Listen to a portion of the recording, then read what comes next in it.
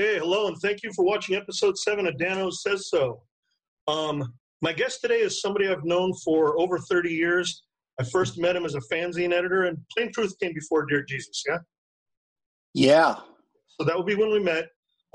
He came into much bigger notoriety later as frontman for Born Against, Men's Recovery Project, Wrangler Brutes. But in the many, many years since then, it's pretty much been writing. That's kind of been your tentpole. And out of 3 books, the one I'm really going to focus on today is his most recent. That's Mutations, The Many Strange Faces of Hardcore Punk. Oh, Sam McPheeters, thanks for doing this. Hey, thanks for having me. Absolutely, sir. Okay, right off the bat, and if it's not clear what I'm asking, I'll put some flesh on it. But why this book? Why this subject matter? Why now at this point in your life? I realized that I was in a point where I was forgetting things, and so if I was going to do it, this was the time. Mm-hmm. And I had made enough progress on my mental health that I was capable of writing it. But also when it started, it was just supposed to be a collection of previous things I'd written. And it was just going to be a book about music. There was it seems like it's an anthology. Correct me if I'm wrong. It seems like an anthology of previous work with a few fresh pieces mixed in. Most of it's new stuff. I'd say less than a quarter is old stuff. The main one is that Doc Dart profile, which was much longer, and I thought about putting the longer version in, but there was no need. I mean, 8,000 words is a lot, and 11,000 words is kind of too much, unless it's something sensational, and I didn't cut anything that couldn't have been cut. And there's some other small pieces in there, but the small pieces were largely rewritten. Like there's a chapter about Green Day, which was part of a not wonderful Vice column that I did, and it wasn't really anything when I did it. And then I realized that could be my way in to discuss that whole world, the whole Gilman Street world. Which is what largely that piece becomes about to me. Yeah, I just use it as an excuse to discuss that, which is how I treated most of the band stuff. A lot of those pieces aren't necessarily about the bands, and the Doc Dart piece is about Doc Dart, but it's also a way for me to explore a sort of a similar period in my life when I did things that were a little parallel to Doc's shenanigans. Well, here's why I asked you why this book and why now is I don't know whether to call it defensiveness or that I catch a certain vulnerability, but and I noticed it when you and I, last time I saw you in person in 2009, but there's a very clear distinction you make between your years actively involved in punk rock and now, and it seems like you feel damaged by some of the things that went on then, or maybe that's self-inflicted, or maybe just vulnerable to the results of some of those things, and I don't want to overanalyze, but it informs the voice, and in my opinion, in a really interesting way. I definitely thought that I had a unique take on it, and that I don't really celebrate anything that I've done, mm-hmm. which is more just about me and my character. I'm that way also with any other output I've had, writing, art. Although I like the books that I've done, I'm aware that there's going to come a point where I probably won't. But that also means that I'm really excited about the new thing that I'm working on. Also, everybody gets weird things if they're in the public eye. I'm guessing that you probably have some weird things that people approach you with, where you're like, how did that become a thing about me? And the thing about me, Sam, mm-hmm. is that I hate my old bands. But I don't. I've never said that. I just said I didn't like them. And there's obviously there's a world of difference in between those two things. And so I everything that I felt I needed to state, I just stated. There's nothing more I could add to most of the really vulnerable stuff in that book. Mm-hmm. But that's an interesting piece of feedback for me, only because it's very rare, I find, with writing that I get any feedback from one person to the next that's in any way identical. Everyone, reading is so subjective, apparently way more subjective than music, and people just bring their own stuff to it. I mean, it's fascinating in some ways. The feedback on any of these books. There was a thing, so the first novel I published, Illuma Ruin, An old friend from high school read it.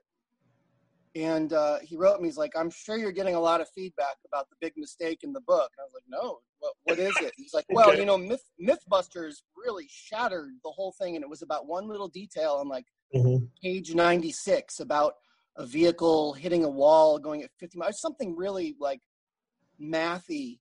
Right. And I was like, oh, yeah, I didn't know what to say. I wanted to play. Like, yeah, you're right. Like, that's, oh, what was I thinking? You were polite about it?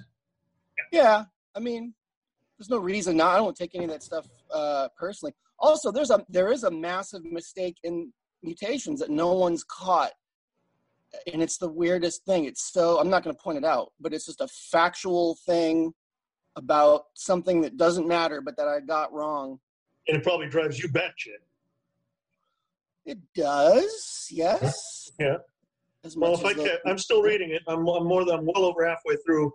But as I was sitting here and going, shit, I'm 3 hours out from interviewing Sam, I started cherry picking a few pieces in the back third.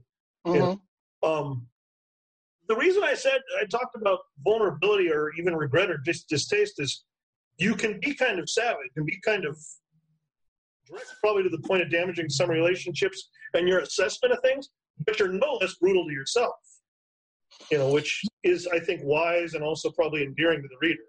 I'm way more brutal with myself than anyone else, but I'm conscious of the fact that emotionally I feel like that gives me the right to critique everyone else, but I know that's not really how life works, you know? I tried very hard to pull my punches. It's not meant to read as a book in which I settle old scores because I don't care. And also that would be really boring. I had one person that I needed to say something shitty about because it's a shitty person, and they're in there in a little footnote, and it's just kind of like get in, get out, 2 sentences. It doesn't come across that way to me. I think partially because, particularly in a lot of stuff that has to do with borderline feud type material with old hardcore bands, man, most of these fucking people are raising kids by now. You know, and I gotta believe You'd be surprised who holds on to old beefs, but yes. They do? Because I should think, I come across some of my supposed beefs from back in the day, and they're some of the funnest people to run into. It's disappointing when then later I'll see them resurrecting it, but I mean, the classic one, the classic piece of straight edge, you know, blasphemy would be sitting 5 middle-aged men deep across a bar. It's Dan and the guys in Chain of Strength. You know, I was unaware that there was a problem there. But that's Southern California garbage, and like the way you like to frame a lot of these conflicts, it's completely unimportant. But no, we spent the 80s despising each other, and I don't think we're going to attend each other's birthdays now. Yeah. But we were able to have the ironic beer, and it was a good laugh, you know. And that's what I'm saying is I would like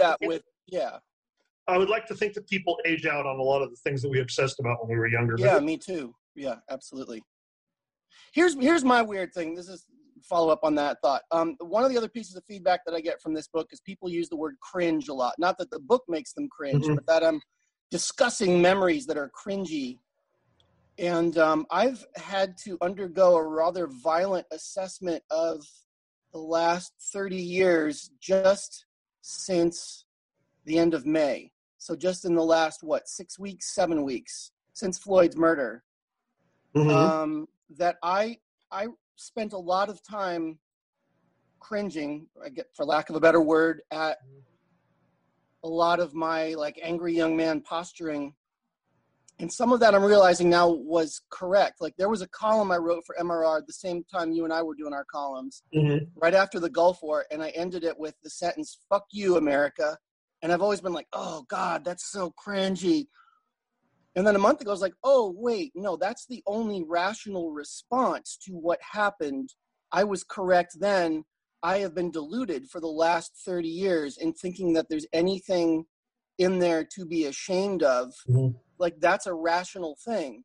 Well, and it's just like a soap bubble popping. It's been a really weird experience that I haven't discussed outside of this talk now, because who wants to hear from me discussing that? It has been, of the interviews that are upcoming for this thing, you know, and my tens of millions of followers, it's been one of the interviews that's been more asked about it.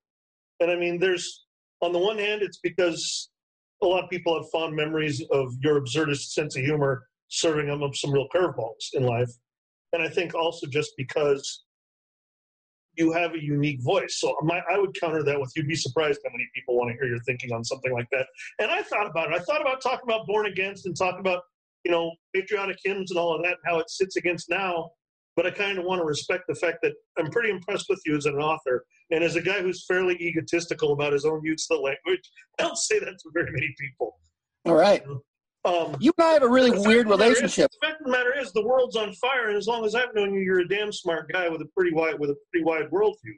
So how are you rolling with things right now? Oh, I'm fucked up. Yeah. Yeah.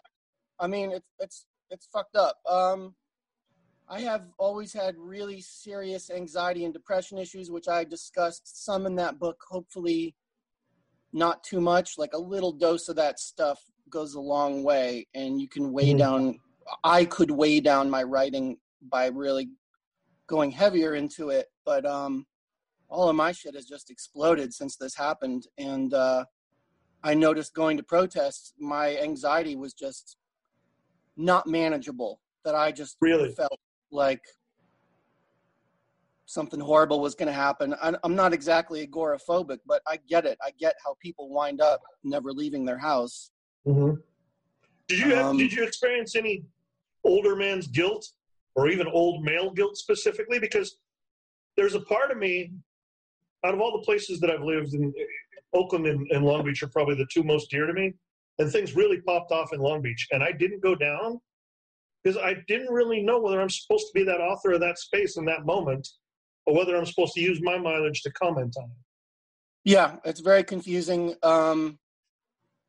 One of the weirdest things is before all of this happened, in first stage COVID, so really April, I started reading the most horrible shit I could find about white supremacy, partially as research for something, and partially because I'm really interested in the question of where the bottom is. Like, does that make sense? We know where the top is. We know the names. Well, what I'm translating that as is probably not what you mean, which is, to me, the obvious bottom would be, a replication in 1930s stories, late 1930s behaviors, hitting the United States. Right. Okay. Right. So, yeah. So I read, I wound up reading a bunch of books on lynching photography. And one of the things that I took away from it is just that I still, as someone who has been, I feel like, studying white supremacy for my entire adult life and writing about it for decades, that I don't really understand the depths of it. So in the 1930s, even by the 1930s, so lynching had been going on at that point for 40 years, the way that we know it. And so already thousands of Black people had been lynched in the US. Even then in the 30s, anti-lynching activists couldn't approach the subject head on. They had to be oblique about it because Black lives were so disposable. And so the way that they came up to fight lynching was to say, oh, lynching hurts white people. And there were these phrases like for well, every... They gave white people skin in the game as a method of resistance. Well, sure, in some cases. But what I mean more is that anti-lynching activists were explicitly saying the biggest damage. Like, if you look at lynching photos, you're horrified by all the white people standing around, sometimes smiling. Sometimes there's kids smiling at these public events that thousands of people came to. And so what anti-lynching activists were saying is, this damages the white soul more. It's only a moment of pain for the Black man, but it's a lifetime of psychic turmoil. But that's how they had to do it. That's how they had to market it. Because even by the 1930s, like my grandparents were alive then, they couldn't just come out and be like, what the fuck? You can't do like ISIS stuff in the middle of the town square and take photos of it. That's wrong. Right. So I had all this stuff I wanted to say about it, but I wasn't quite sure what to do with the material. And then this happened, and I thought maybe I should just shut up for a while and try to read as much as I can. But yeah, I don't know. It's just yeah, but knowing you, you'll do something creative with it. Hopefully. I mean, yeah. I haven't done much today. Well, damn it. This is my big event for the day. What are you doing talking to me? God damn it. Yeah. All right. Bye. You and I have known each other a long time. I'm thinking 87 or 88. Yeah, 88. Okay. Which means you're one of the very few people that knows of me before I was band guy. I met you when I was like fanzine weirdo. At the risk of insulting you and your achievements, which sounds very lofty, and I think I wouldn't blow any smoke at you with your blood-stained door behind you, but my biggest points of admiration and the biggest smiles I still get are still from fanzine guy, because you pulled some moves and lobbed some moments in self-generated press that weren't anything like I'd seen, and I was pretty well versed in that world. I mean, just even stupid shit. Okay, you did an interview with Verbal Assault when you were fanzine guy, okay? Yeah. But you framed it as if, and I don't know whether you were, but as if you were all together in a Denny's or something. And you interrupt the text of the interview to suggest that one of them stopped to order a chilled stein of goat's blood. Oh, yeah. Yeah. I did an interview with Soulside, and at the end of the interview, then I said, then the interview descended into an all-out orgy of fisting, fucking, and sucking. I don't know those guys at all well enough to make that joke. That's not appropriate.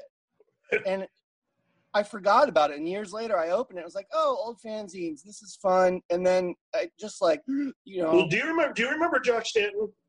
Yeah, of course. Yeah, well, that kind of shit, and this is why you're on the East Coast, essentially a phone or a pen pal, that kind of shit used to double us over.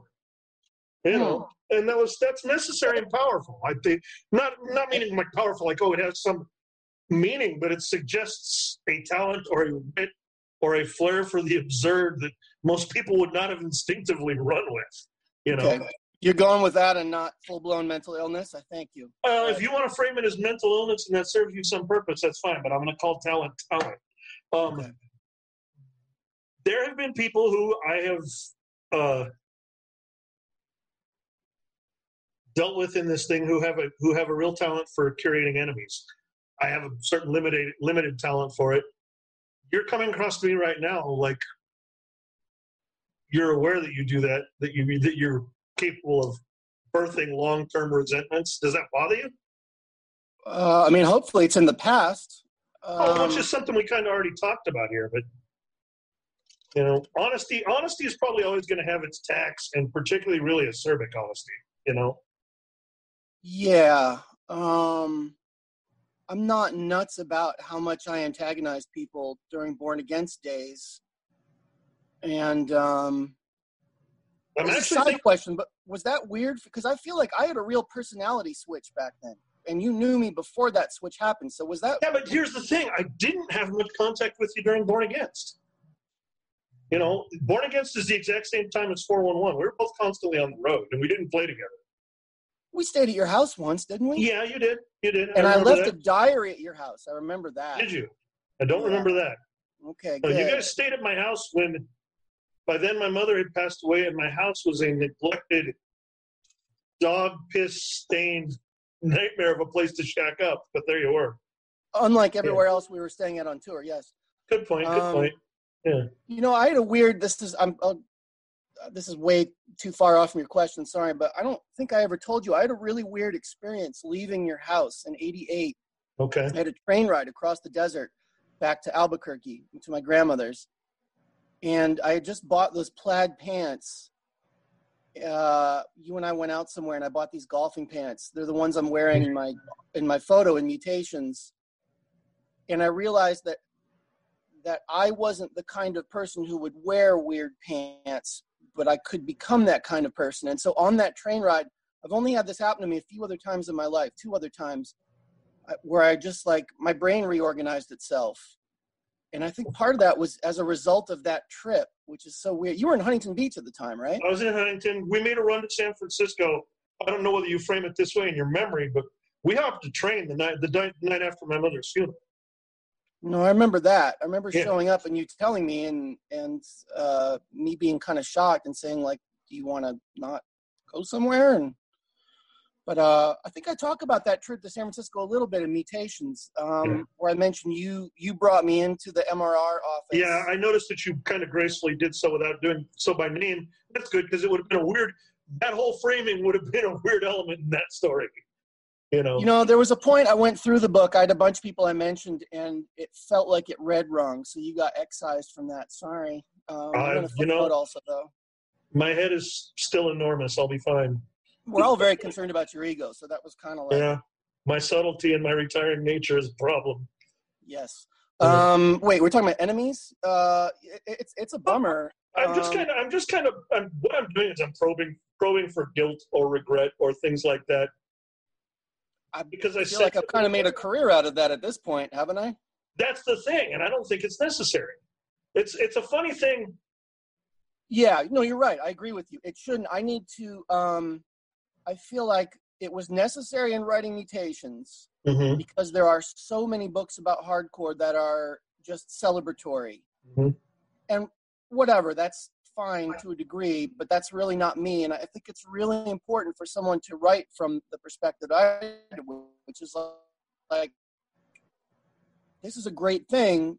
That doesn't mean that there's like glory that I want you to take in, because I don't feel that way. So there's another chapter, if and when there are more, the book's in the second printing right now, at some other point in my life, in a subsequent printing, I might add a few chapters. There should have been a chapter on Kill Rock Stars just because they're interesting, and I was all my bands were on that label. But there really should have been a chapter about my record label, which I didn't put in there. And one thing I just ran out of time, and I was talking about with a friend, and I realized, well, if I write a thing about Vermiform Records, there can't be anything putting down Vermiform, because like I kind of the artists with overplayed my hand with that shtick. No, well, no. I like all the artists on that label. No, I'm saying if you take down the label, I'm saying if you take down the label, do you think that by osmosis you would have been taking down the artists? I think there's a risk that it would be perceived that way. But also, I just don't want to write it that way. I think there's a lot of funny things to write about running a record label, especially the way I did it, which was not cool. A band came over once in like 1998. It was like, good news, guys. I got the alternative press to fuck off. They're not going to write about you. And I was genuinely happy. I was like, I did it. They're like, what, you mean you got us, you took press away from us? I was like, yeah.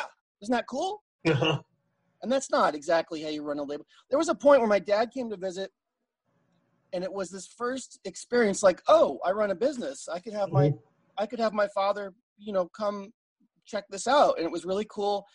And then late in the conversation, he picked up some record. I'm like, oh, that's a Noise record. And it was just the needle scratch noise. He was like, wait, what do you mean noise? And as I was saying, I started sweating. I'm like, yeah, it's just a bunch of noise, Dad. It's cool. Like, that's not how you run a business. What was the question?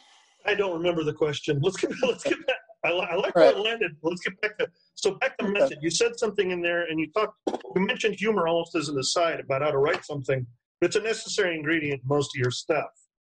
And there tends to be a rhythm where sometimes it's just the repetitiveness and the subtle irony of something makes it hilarious. I'm thinking specifically, there is a diatribe in Mutations where you try to define what punk rock means to people, and you list a good at least 10 lines of definitions, and sort of refer to the fact that you'll find somebody who believes passionately that this is what punk rock is, and you'll find somebody who feels equal passion the opposite. But it just goes on, and they're all dead on, and just the volume of it starts to be funny.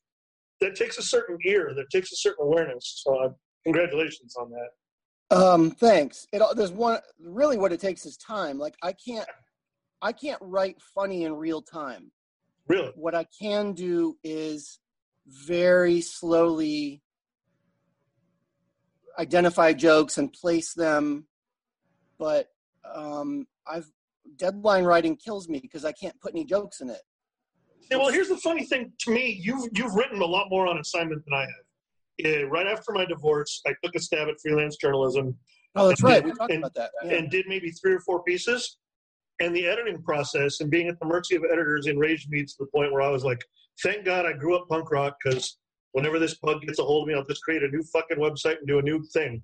Whenever, I did a 527 on a website during Occupy. I did a political website during the general election before that. And anytime I want to bitch about music, I can find somebody to back me on those. Like, for instance, you've done a lot of musical critique. Were those pieces largely on assignment? I mean, was Doc Dart on assignment? No, Doc Dart was, I reached a point where it was 2 things. I got really fed up because I knew I wasn't going to get any work anywhere. And I knew there was this great story. So I contacted him through Alternative Tentacles, bought a cheap plane ticket, got myself a place to stay in Ann Arbor, and I just went and did it with no buyer.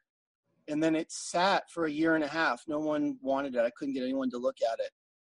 And it just happened to be this weird semi-coincidence that a really good friend of mine, who's also an incredible editor, wound up working at Vice and had offered me something. And at a certain point, I realized I no longer hated Vice and that it could be a good outlet for it.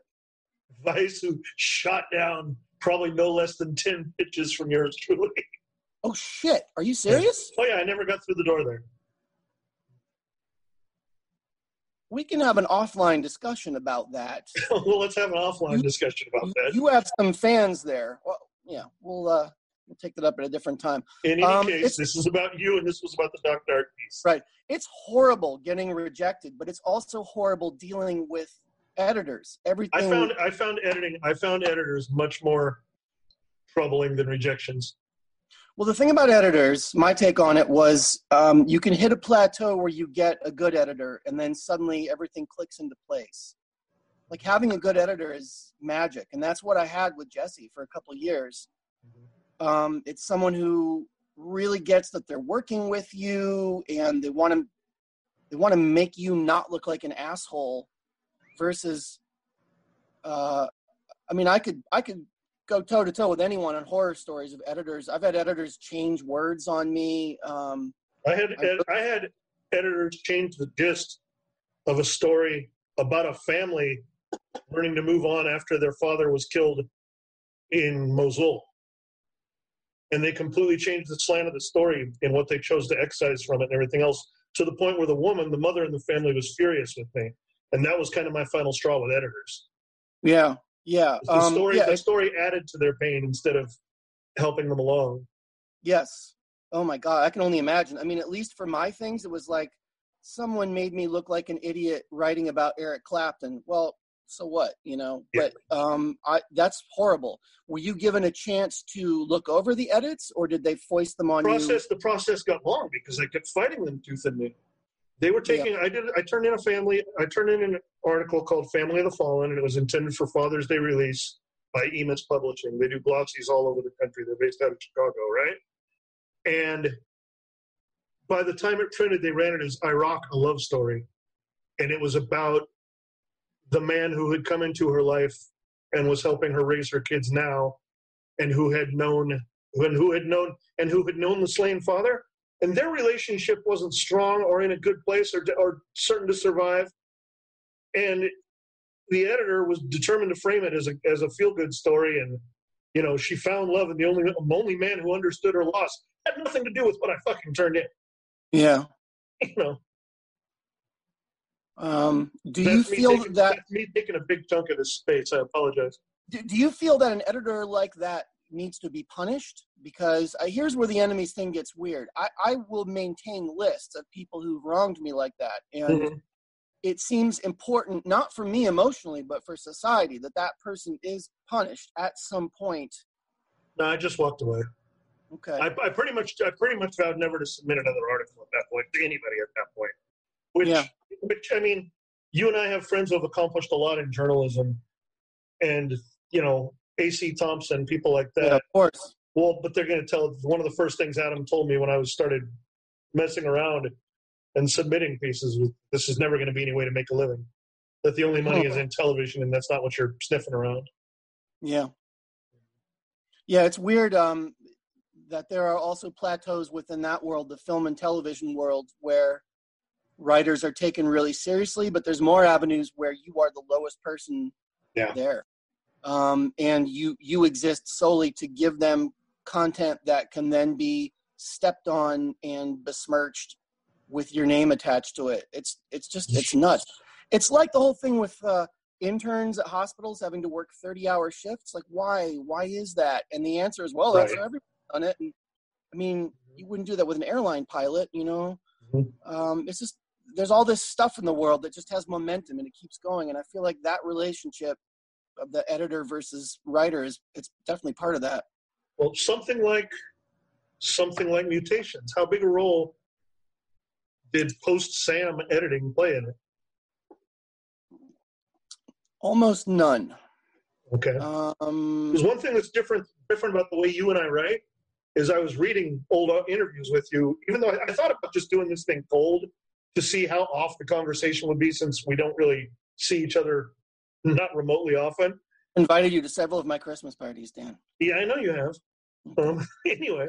We're only an hour plus away, so. Yeah, well, you brutally outshined me at the only spoken word we've ever done together, so fuck off. I'm kidding. But anyway, where was I going with that? God damn it. Oh, the editing process, this and that. You mentioned somewhere in some of the interviews that I read today, spending, 10 months or years even sometimes on a rough draft. I barely do rough drafts at all. How do you mean that? Meaning I write much shorter pieces than you do, but I also tend to, other than looking for mistakes in grammar, run my stuff pretty pure and close to the original impulse. Yeah, I don't think that's bad. I mean, all of my writing rules and techniques, whenever people ask me for advice on it, like, it's so tailored to me, like you have to be me. I wasn't finding fault in it. I was asking about it because I'm I'm saying it's interesting that everyone is so different that way. Like, people occasionally have glimpsed my computer screen, and I use color coding for everything. Yeah. And it looks like a crazy person. It looks like a manifesto or something. And also I use spreadsheets. Like, there's just stuff that's just me. And so that makes total sense that would work for you. You're saying you thought that did work? No, it does. Writing is a larger passion than music for me. But I took 9 years off from music and went back to it. And going back, I didn't know that. Yeah, I took about 9 years off, and I do a band now. And going back to doing music in a present tense band was probably the healthiest decision I've made in the last 20 years. Really? Okay. Yeah. For one thing, I mean, I was going through a really bad time and I wasn't making enough noise. I wasn't opening the valve enough. Yeah. So I remember there was a time when it really helped me to just know that I would have a good half hour a day of being able to yell at people. Exactly. Like, that really helped. Yeah. And one of the reasons that this podcast that you and I are doing right now exists is because quarantine silenced that. And I'm not really writing right now. And I just needed some noise. And it literally got to me where it was like everything that I'm picking up from mainstream media and that I'm reading online is powerfully negative. And while I don't expect to get a lot of uplifting content from people, I at least want to be able to discuss the world and my passions and the creative passions of people that I know and people that I'm curious about, which is why there's a lot of old farts on this thing. Right. Because these are literally people I wanted to talk to again, with a few exceptions. Men in their late 60s, like both of us. Exactly. Yeah. A lot of colostomy bags off screen in this thing. Oh, my God. There's like 3 on the floor right now. Hey, I'm not going to get a good segue into this, but do you remember that you and I were going to write a book about hardcore like 30 years ago? I remember a lot of different things tossed around. That specifically vaguely rings a bell. Nothing got written, nothing was planned, but I remember I called you. I was really excited, like, we should write a book about hardcore together. And I don't know if you were being polite, but you were like, yeah, let's do it. And then I told Adam and a few other friends, and they're like, no, don't do that. What was their take on why not to do it? Their take on it was that you will never be able to express this thing to other people. You're going to bring in squares. Like, it wasn't a very rational argument, which in Adam's defense, I wasn't making rational arguments at that point in my life either. In life in general, and I always knew you better than I knew Adam, again, as far as these trends that we'll have in this thing where you hopscotch and touch base every 10 to 15 years. You know, I haven't seen Adam in 25 years, but I always remember him having a little bit harsher filter and a little bit shorter fuse than you.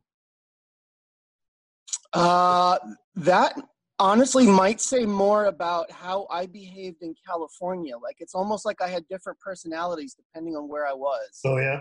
Southern California was real, like, be on your best behavior type Well, stuff. what I remember is staying in the New York apartment, you know, the one that was pretty goddamn close to CB's. Yeah. When no Fernandez stayed there, I remember Adam proselytizing a lot that weekend. You not so much.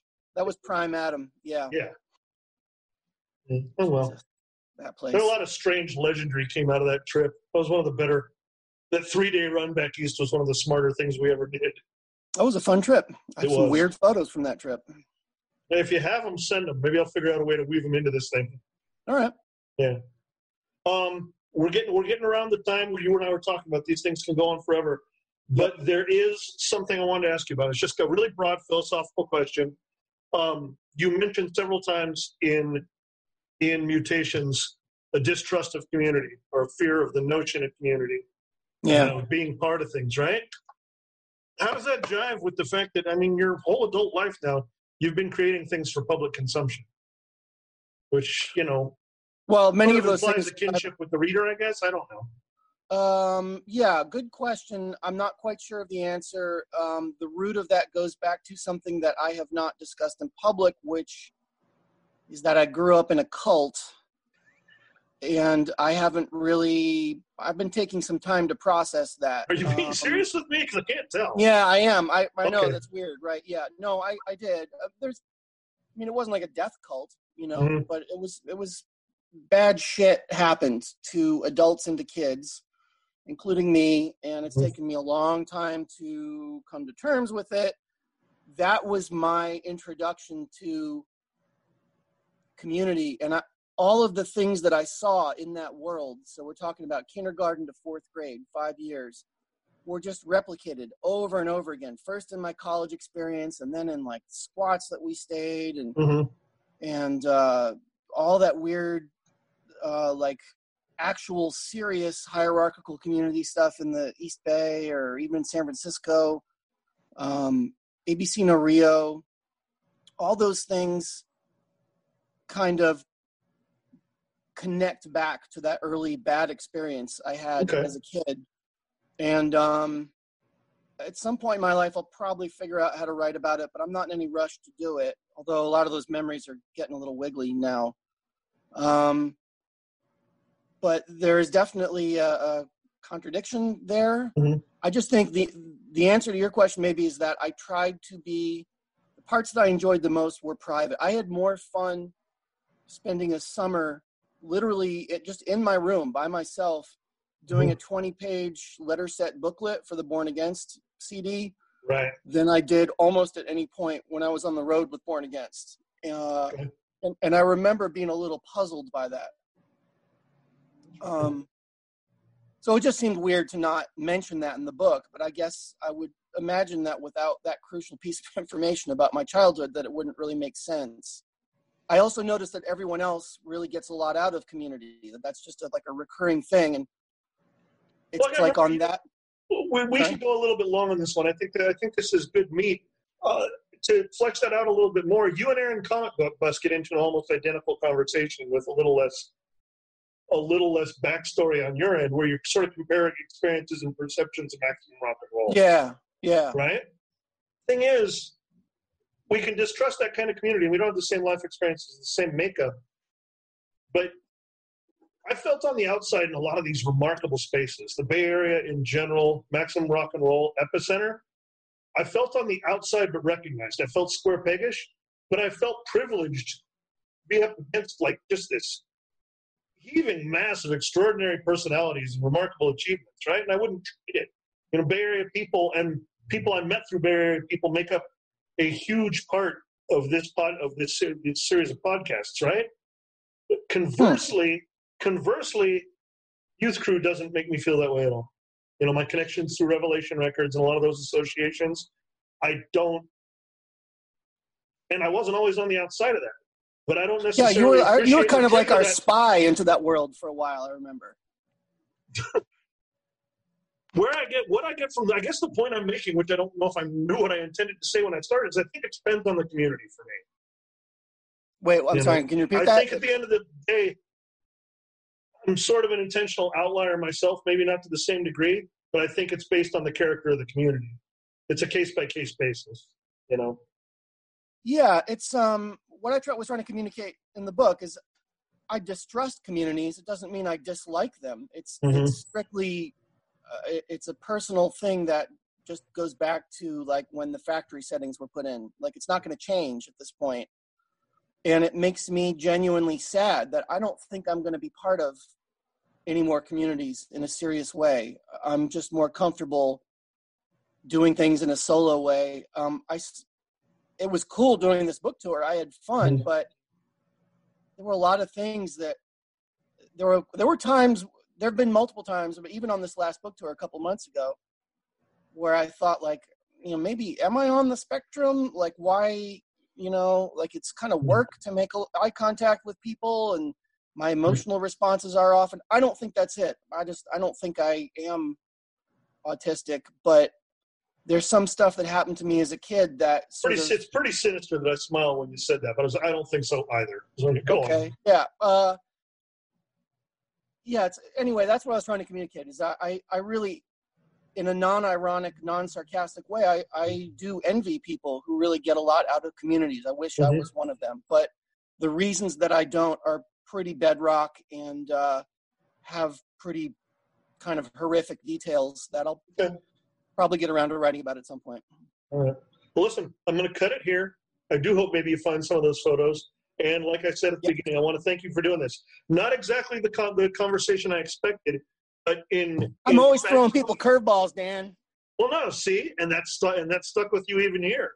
But the fact of the matter is, you know, never seen anybody else take the stage dressed as, you know, one of the founding fathers. So, you know, you made your bit of a fetish.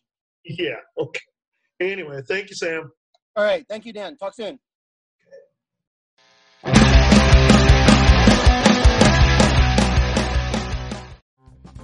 Hey, this is Aaron from No Simple Road. I'm inviting you to come hang out with Apple, Mel, and I as we talk with the musicians, artists, chefs, authors, and beyond from the world that turns us on. We're reaching into the improvisational music scene, the psychedelic culture, the festival world, and getting to know what makes the people tick that create those scenes. Come join us on the long, strange trip over at No Simple Road.